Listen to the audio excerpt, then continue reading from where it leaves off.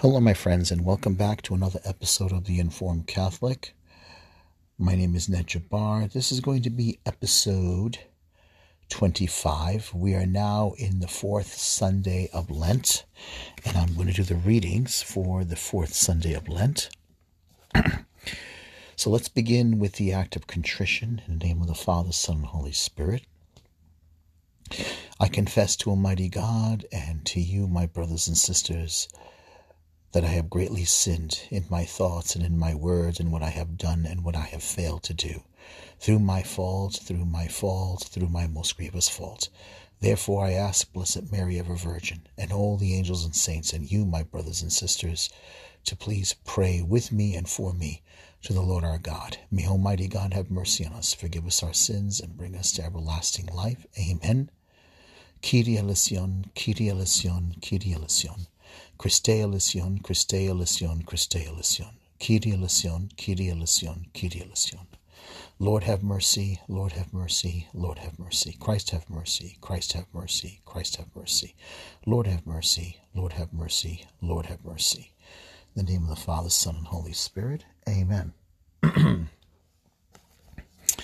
So, we are now in the fourth Sunday of Lent, Latria Sunday, which is Light Sunday, I guess. Because basically Christ describes himself as the light of the world. So, okay. Rejoice, Jerusalem, and all who love her. Be joyful, all who wear in mourning. Exult and be satisfied at her consoling breast. Okay. All right. So, I'm going to read, I'm going to quote this psalm here, Psalm 36. This is from the Magnificat. They have here morning prayer, but I'm going to do this for before we go into the readings. Your love, Lord, reaches to heaven, your truth to the skies. Your justice is like God's mountain, your judgment like the deep. To both man and beast you give protection. O Lord, how precious is your love. My God, the sons of men find refuge in the shelter of your wings. They feast on the riches of your house. They drink from the stream of your delight. In you is the source of life. In your light we see light. Keep on loving those who know you, doing justice for upright hearts. Let the foot of the proud not crush me, nor the hand of the wicked cast me out. See how the evildoers fall. Flung down, they shall never arise. Glory to the Father, the Son, and the Holy Spirit, as it was in the beginning, is now, and will be forever. And here's a quote. Here's something, a verse from the book of Revelation, chapter 21, verse 2, 22, and 25. I also saw the holy city, a new Jerusalem, coming down out of heaven and from God, prepared as a bride adorned for her husband. I saw no temple in the city, for its temple is the Lord, God Almighty, and the Lamb. During the day its gates will never be shut, and there will be no night there. The word of the Lord. Thanks be to God. Okay. So, I've noticed, ever since this woke stuff, there's actually some pretty cool new people out there defending the faith. Like recently I came across this Calvin Robinson. I believe he's already got ordained by the Free Anglican Church. And also came across this YouTuber She doesn't give her real name. She goes by the title of her YouTube, Christ Defender. She's pretty cool. She's British also. Extremely knowledgeable. I mean, and also eloquent in how she presents her apologetics. Beautifully eloquent. You wouldn't, by looking at her, she kind of has I guess you could say, I don't know if you call it a punk style, but she cuts her hair in a certain way this would appear that way. You would never, I mean, I'm guessing if I met her on the subway or walked down the street in Greenwich Village, I would never know she was a practicing Christian, which proves to you, don't judge by appearances. That's all she goes by, is Christ Defender, and she defends the Christian faith. I don't think she's Catholic, but she definitely knows her Bible. She knows theology. She's fantastic at she's great at apologetics and history, how to explain things. Like she's not afraid to talk about the woke. She's not afraid to talk about transgenderism. She's not afraid to talk about homosexuality in general. She's not afraid to talk about any of these things. You just basically have to be prepared, if you're debating her, that you can debate. And also, you better be prepared, in my opinion, to answer history. You better know your history well. You better know your church fathers. You better know how to talk about morality. You better know your stuff. You better know it, because she's done her homework. She's a walking encyclopedia. She's a walking theological book. She's a walking philosopher's book. She's not afraid. And she knows how to talk about everything. So that's pretty much it.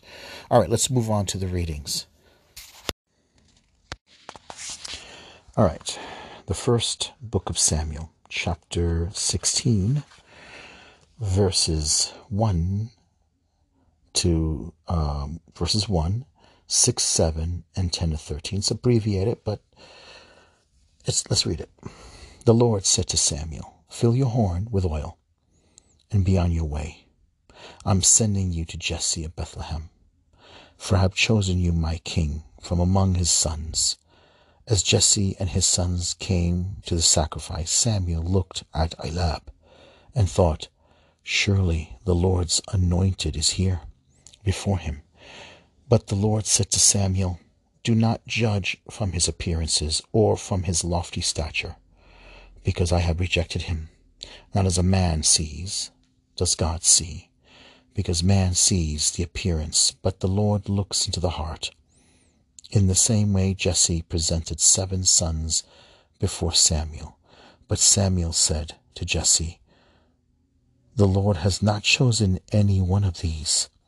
Then Samuel asked Jesse, "Are these all the sons you have?" Jesse replied, "There is still the youngest, who is tending the sheep." Samuel said to Jesse, "Send for him. We will not begin the sacrificial banquet until he arrives here." Jesse sent and had the young man brought to them. He was ruddy, a youth, handsome to behold, and making a splendid appearance. The Lord said, "There, anoint him, for this is the one." Then Samuel, with the horn of oil in hand, anointed David in the presence of his brothers. And from that day on, the Spirit of the Lord rushed upon David. The word of the Lord. Psalm 23. The Lord is my shepherd, there is nothing I shall want. The Lord is my shepherd, I shall not want. In verdant pastures he gives me repose. Beside restful waters he leads me. He refreshes my soul. The Lord is my shepherd, there is nothing I shall want. He guides me in right paths for his name's sake. Even though I walk in the dark valley, I fear no evil, for you are at my side, with your rod and your staff that give me courage. The Lord is my shepherd, there is nothing I shall want. You spread the table before me in the sight of my foes. You anoint my head with oil, my cup overflows. The Lord is my shepherd, there is nothing I shall want. Only goodness and kindness follow me all the days of my life, and I shall dwell in the house of the Lord for years to come. The Lord is my shepherd, there is nothing I shall want.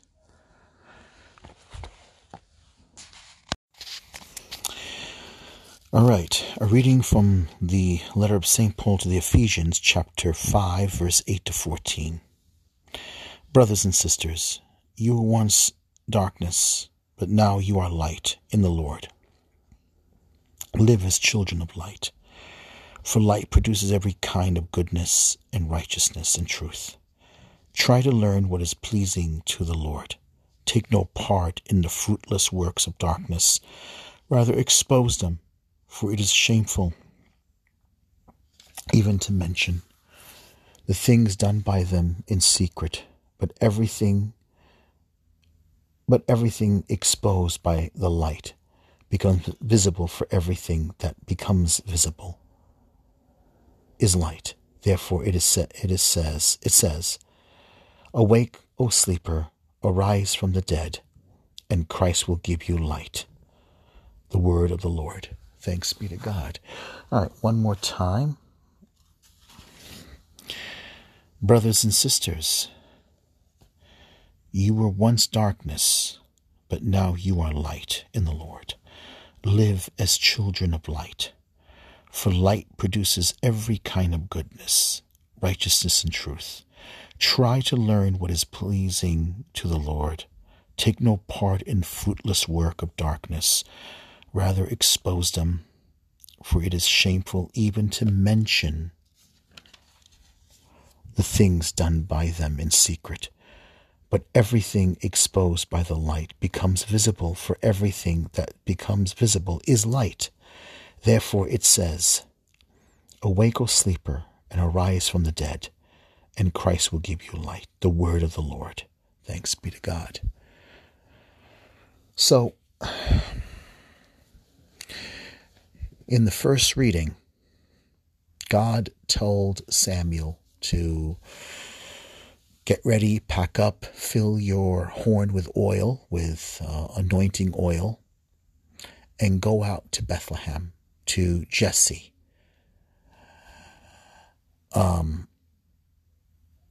I guess you could say that Samuel must have known Jesse. Maybe he might have known him through some earlier encounter, not recorded in Scripture. Man had 7 sons. You can imagine possibly maybe he, was widowed and married again. Who knows? But the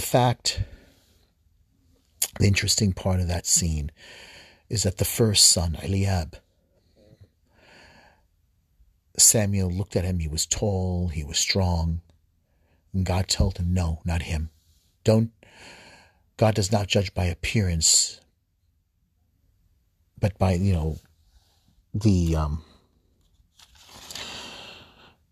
by the heart, and it's very interesting how, not as man sees as God sees, because man sees the appearance, but the Lord looks into the heart. The Lord looks into the heart.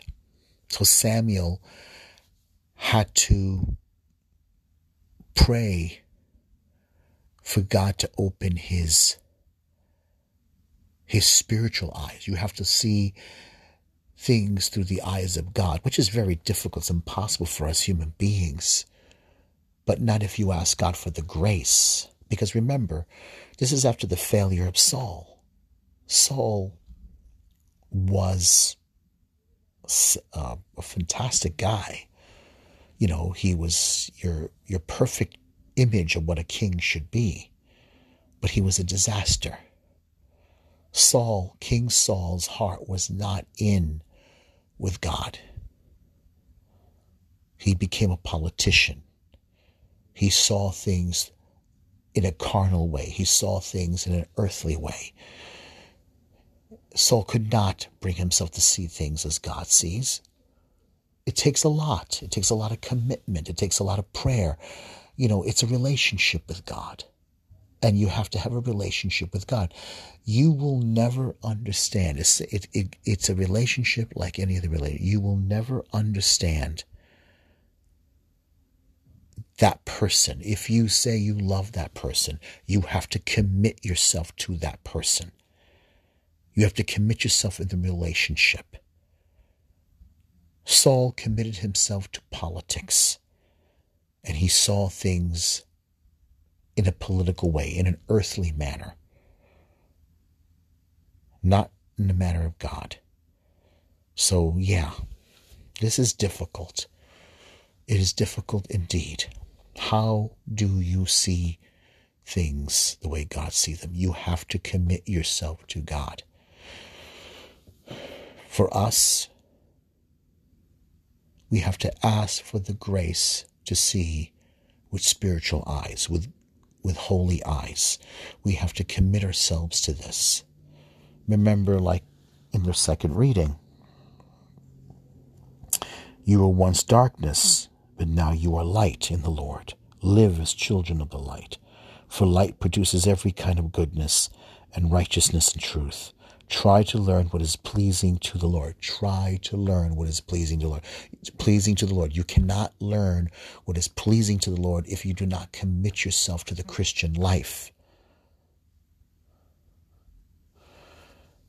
If you want to keep seeing things like a mortal man, you want like an earthly manner in a beastly manner, then you will see things and you will think like that and you will act like that and you will walk like that and you will treat your friends in that manner. But if you want to see things as God sees them, you have to commit to God.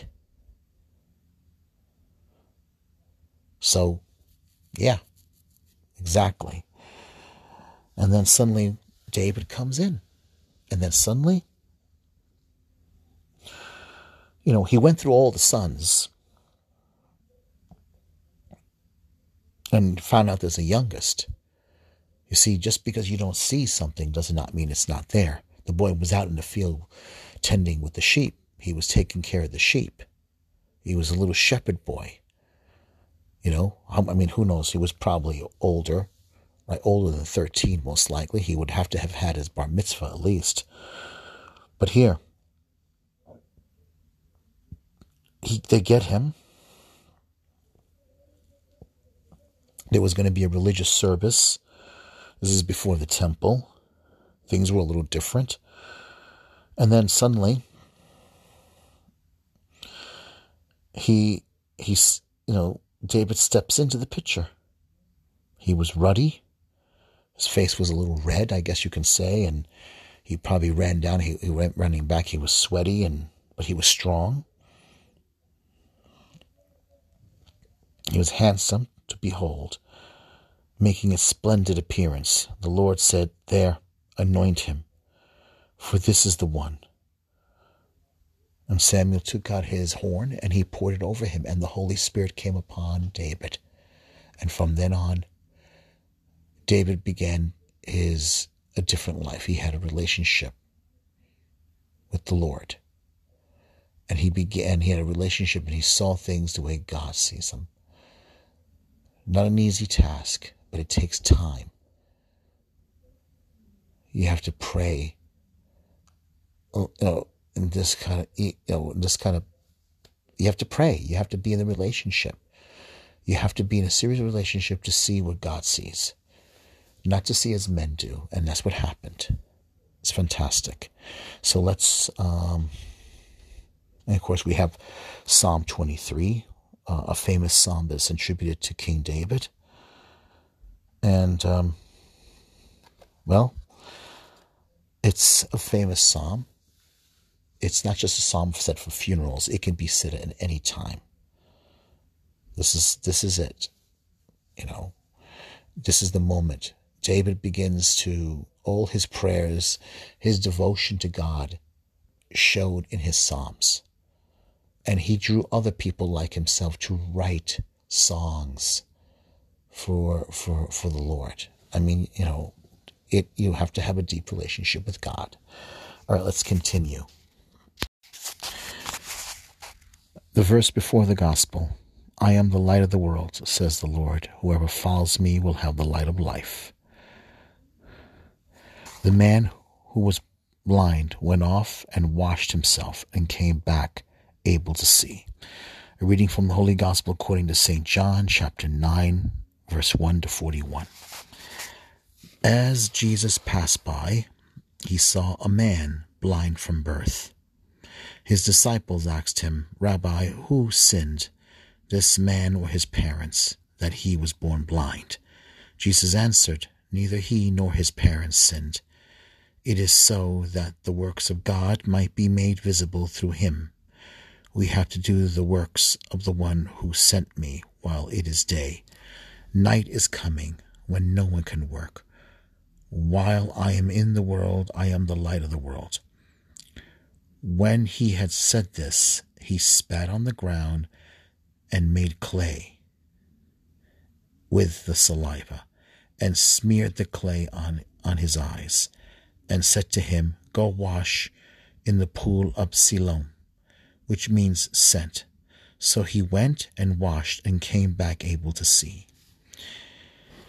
His neighbors and those who had seen him earlier as a beggar said, isn't this the one who used to sit and beg? Some said it is, but others said, no, he just looks like him. He said, I am. So they said to him, how were your eyes opened? He replied, the man called Jesus made clay and anointed my eyes and told me, go to Siloam and wash. So I went there and washed and was able to see. And they said to him, where is he? He said, I don't know. They brought the one who was once blind to the Pharisees.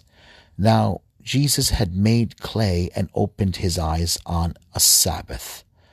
So then the Pharisees also asked him how he was able to see.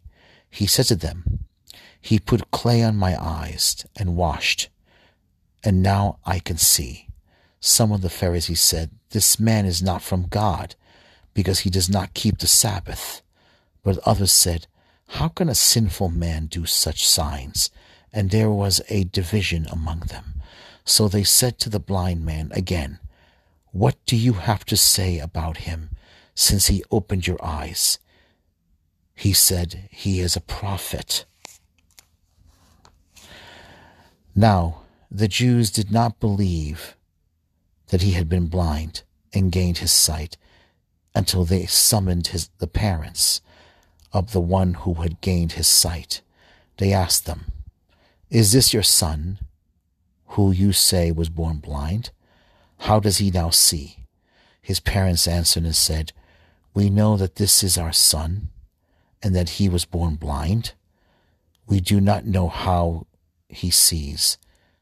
We do not know how he sees now, nor do we know who opened his eyes. Ask him. He is of age. He can speak for himself. His parents said this because they were afraid of the Jews, for the Jews had already agreed that if anyone acknowledged him as the Christ, he would be expelled from the synagogue. For this reason, his parents said, he is of age. Question him.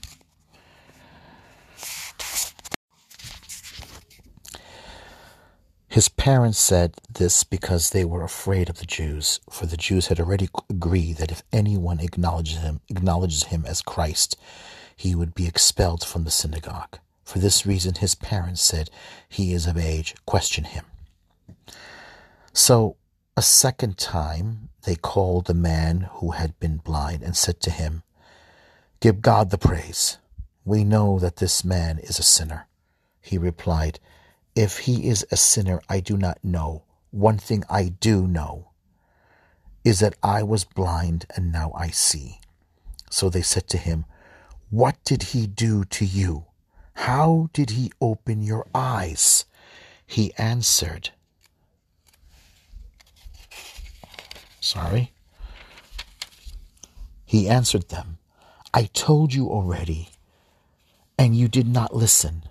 Why do you want to hear it again? Do you want to become his disciples too? They ridiculed him and said, You are that man's disciple. We are disciples of Moses. We know that God spoke to Moses, but we do not know where this one is from. The man answered and said to them, This is what is so amazing, that you do not know where he is from, yet he opened my eyes. We know that God does not listen to sinners, but if one is devout and does his will, he listens to him. It is unheard of that anyone ever opened the eyes of a person born blind. If this man were not from God, he would not be able to do anything. They answered and said to him, You were born totally in sin, and are you trying to teach us? Then they threw him out. When Jesus heard that they had thrown him out, he found him and said, Do you believe in the Son of Man? He answered and said, Who is he, sir, that I may believe in him? Jesus said to him, You have seen him, and the one speaking with you is he. He said, I do believe, Lord. And he worshipped him. Then Jesus said, I came into the world for judgment, so that those who do not see might see, and those who do see might become blind. Some of the Pharisees who were with him heard this and said to him, Surely we are not also blind, are we? Jesus said to them, If you were blind, you would have no sin. But now you are saying, We see, so your sin remains. The gospel of the Lord. Praise to you, Lord Jesus Christ. All right, here's something from Mother Mary Frances of Our Lady. She was, Mother Mary Frances died in 2006, was an abbess of the Poor Clare Monastery of Our Lady of Guadalupe in Roswell, New Mexico. So maybe it's angels, not aliens. They say they're investigating. The courage that comes from being healed. The man born blind questioned Jesus, Who is he, Lord, that I may believe in him? Our Lord answered him with supreme majesty, You have seen him, and the one speaking with you is he. When our Lord pronounced this most majestic word, almost saying his name, I am, the man worshipped him. Life had become so simple, so very simple. It is never God who makes our lives complicated or morose or unhappy. It is we who do it by not realizing the grace of being forgiven, being freed to confess the truth about ourselves because we have been forgiven. A person who has been forgiven is a happy person, a person who is at ease spiritually. We still grieve for our sins and our faults, but we go forward when we are forgiven. There is a legend which is certainly deeply rooted in truth, that St. Peter, having wept at cockcrow at the 3 denials that were instigated by his weakness, wept so much throughout his life that he wept furrows into his cheeks. But Peter didn't just sit there and weep. He went out and preached, and he taught. He was a pilgrim going from place to place, and he suffered and he died. When we have real contrition, it is never intended. When we have I lost my place. Is never I'm sorry. When we have real contrition, it is never interred. It is never something that in any way invites us to melancholy, much less to despair. But it begets in us a new intention to do and to suffer for Christ. In the gospel for Letria Sunday, our Lord is giving us an actual happening and letting us take for ourselves a spiritual parable of our own blindness or sinfulness, which he heals. In being healed a blindness, we find new courage. I think we can be confident that this blind beggar would in no way have spoken to those Pharisees if he hadn't been cured by the Lord.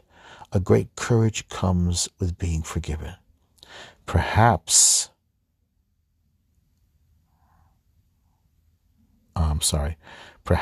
the man's parents were so frightened because they hadn't been forgiven enough or hadn't been forgiven yet.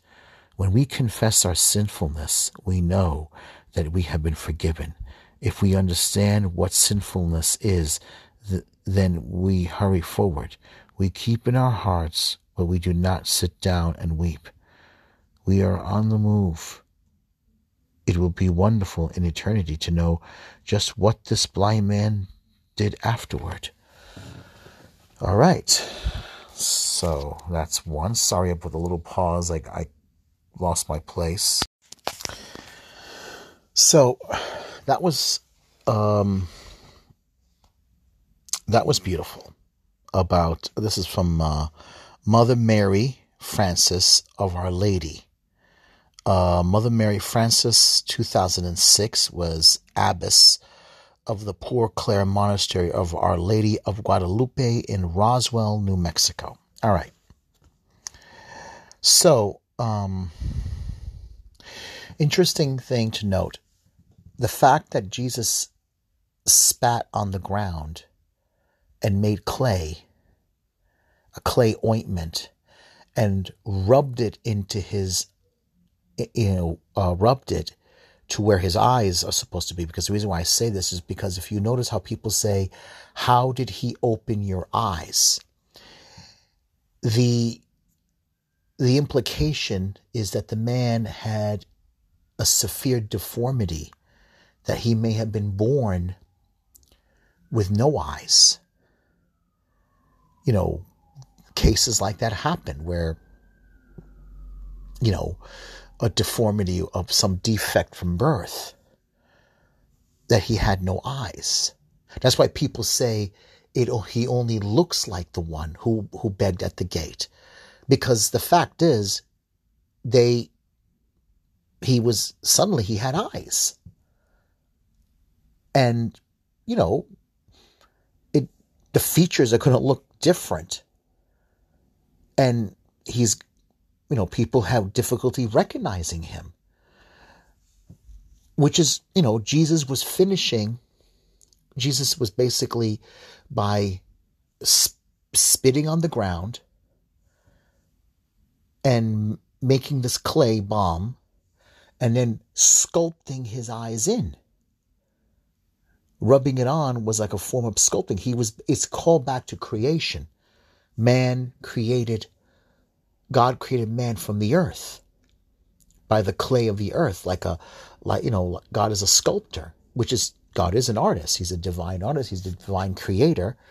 And so here he was doing this, and he was doing this on the Sabbath. Again,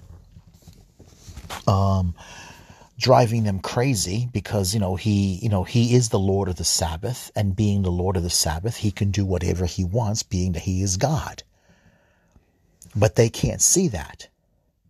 And the fact that he gave the man eyes, and suddenly this man who had no eyes suddenly has eyes and suddenly can see and understand. I was blind and now I see. You see the Amazing Grace? He says that. That's where the Amazing Grace song lyric comes from. It's we, in some cases, because remember, are very much when we can be spiritually blind, and we can be far more, in a sense, deformed, in a sense, because of our sins. Anger, despair blurs that image of God in us, blurs us spiritually, deforms us spiritually. We could be so mired into sin, and that's dangerous. When we refuse to admit that we have sins. Remember, he said that because you say you see, your sins remain. That's scary. That is scary. But it'll be interesting to see if Dallas Jenkins does this, in a sense. Some Pharisees, let me read this, who were with him, heard this and said to him, "Surely we're not blind. We are not also blind, are we?" Jesus said to them, "If you were blind, you would have no sin. But now you are saying, 'We see,' so your sin remains." That is scary. You don't want to be on that end. I don't want to be on that end. I don't want to be like them. Okay, that is scary and dangerous. It is scary and dangerous. You don't want to be one of them. But why? Today, we have people who think they see, and they think they can call evil good and good evil. I don't want to be one of those people. I mean, there are people in the church like that. We have clerics who think that way. We have lay people who think that way. And one of the things I've noticed, it seems that we have a lot of religious people in the church who don't know how to talk about Christ, who don't know how to talk about our Lord. They have difficulty expressing Christ, talking about Christ. And the answer is, they don't know him. That's the problem. They don't know him.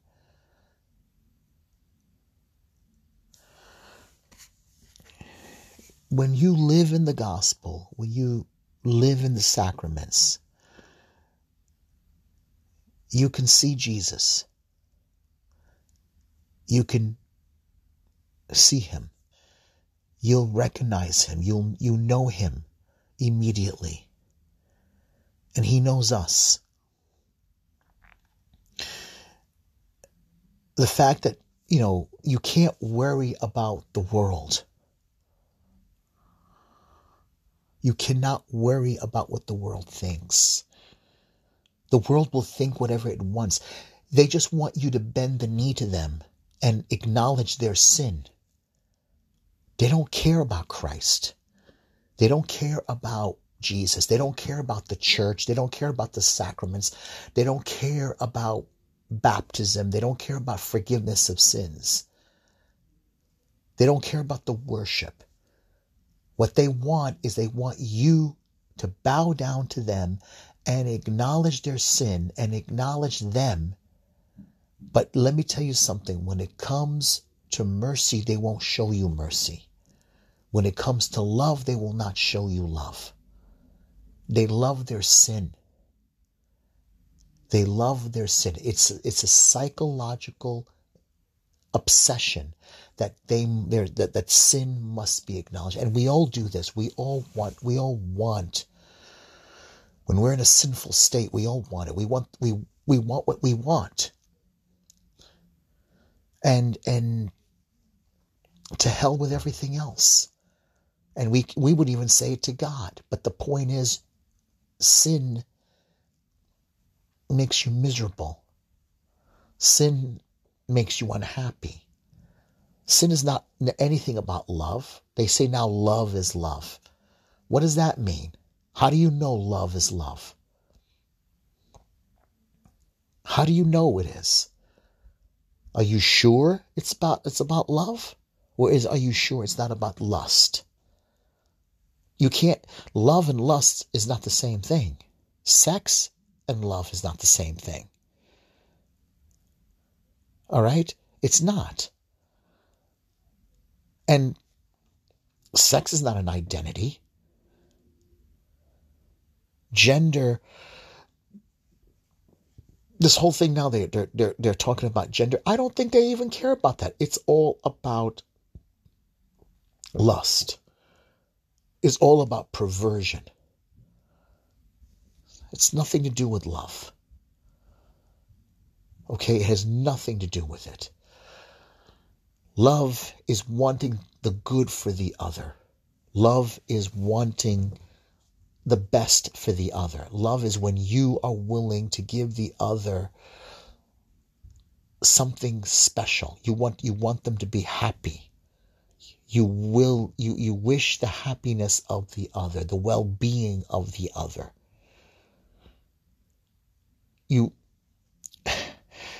Jesus said himself,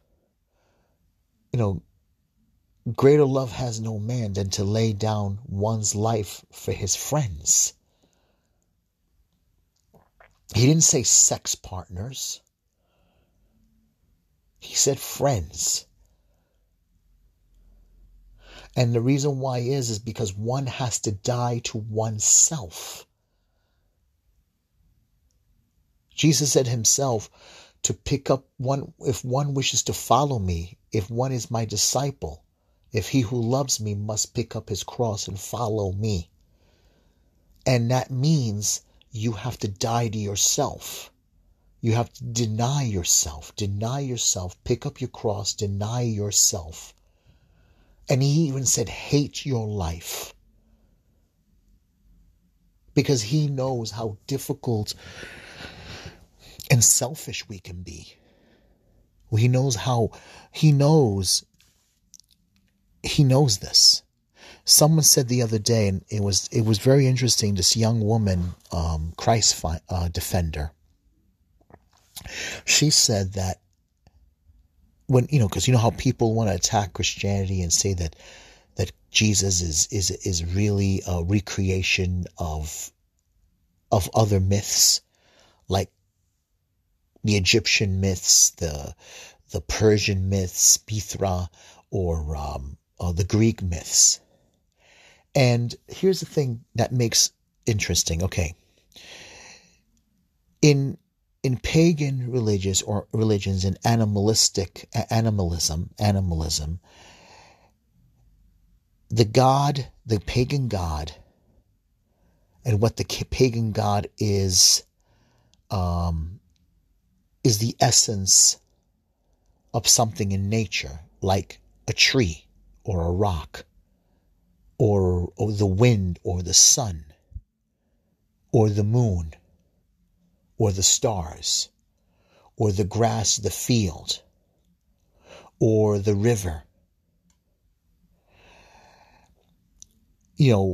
A pagan god is a tree, and the tree is the pagan god. And you see this like in Native Americans and maybe in Hinduism and stuff like that, and even in some other Amazonian religions. But in Judeo-Christianity, God creates everything. He creates the trees, the stars, the moon, the grass, the rocks, and everything. But he is not those elements. He is not a rock. He's not a tree. He's not grass. He's not the stars. He's not a river. He's none of those things. He's not a bird and he's not a butterfly. These things he created, and they are dependent on him. He's not dependent on creation. And the difference is that in paganism, these things work as a cycle, is a continuation of things. In other words, it goes back and forth in cycle, just like nature is a cycle, just like the seasons are cycles, right? Apollo, according to Greek myth, rides the chariots and drags the sun. And then it goes into sundown, and the goddess or god of the moon and the night comes in play. The same thing in Norse myth. And the same thing happens in Egyptian mythology. Egyptian mythology is a little bit more difficult to pinpoint because the Egyptian myths are dependent on the different dynasties that existed. And the stories kind of change to match the dynasty because of their doctrine or they want to wipe out. That's why Egyptian history is very difficult to read, because each dynasty wipes out the other one from existence, basically. And that's why it's very hard to read it.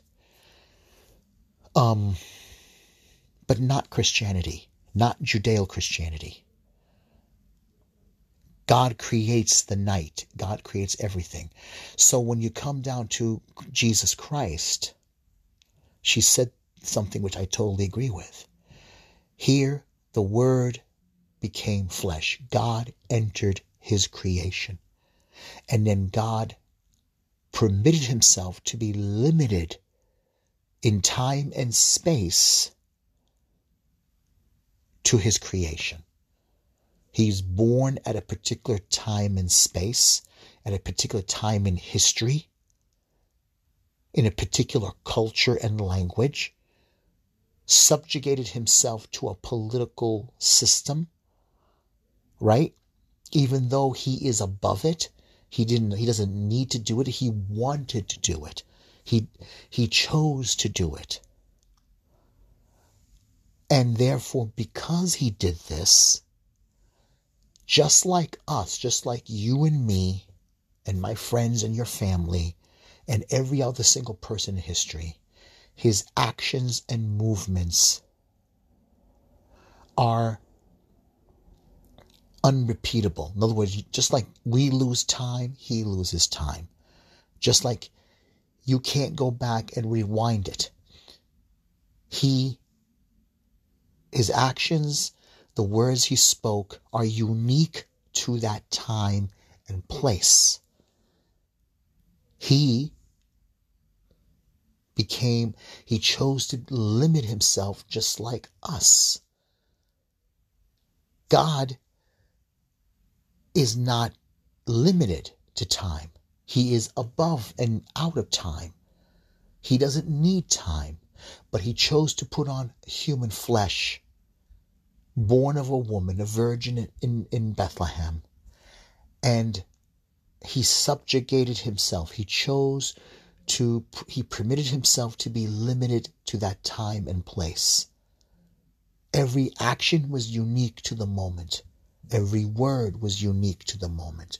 Every movement was unique to the moment. Every thought he had was unique to the moment and time.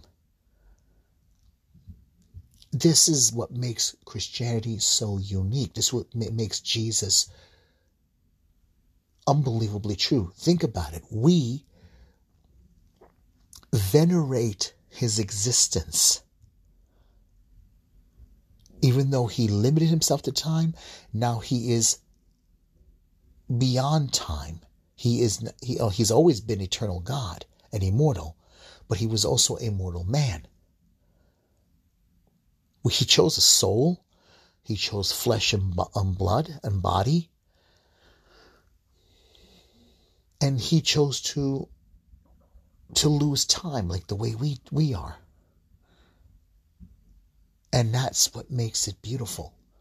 And we venerate his existence. We venerate the Gospels, we read them, we reenact these things.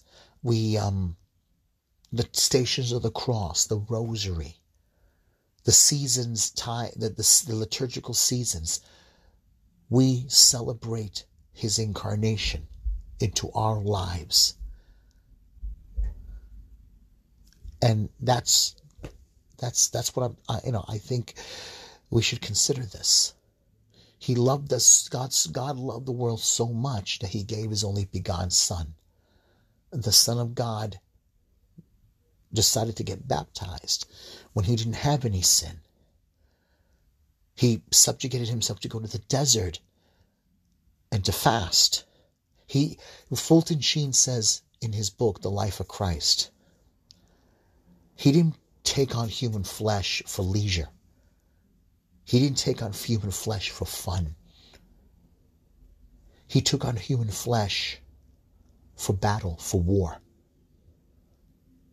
to save us from our sins, to sanctify and to make existence holy and beautiful, to liberate us from sins. That's why. All right, I'm going to end it here. Let's just say, let me see here. Hold on.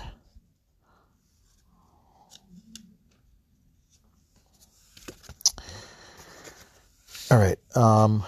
Let's just say the Our Father, 3 Hail Marys, and the St. Michael prayer.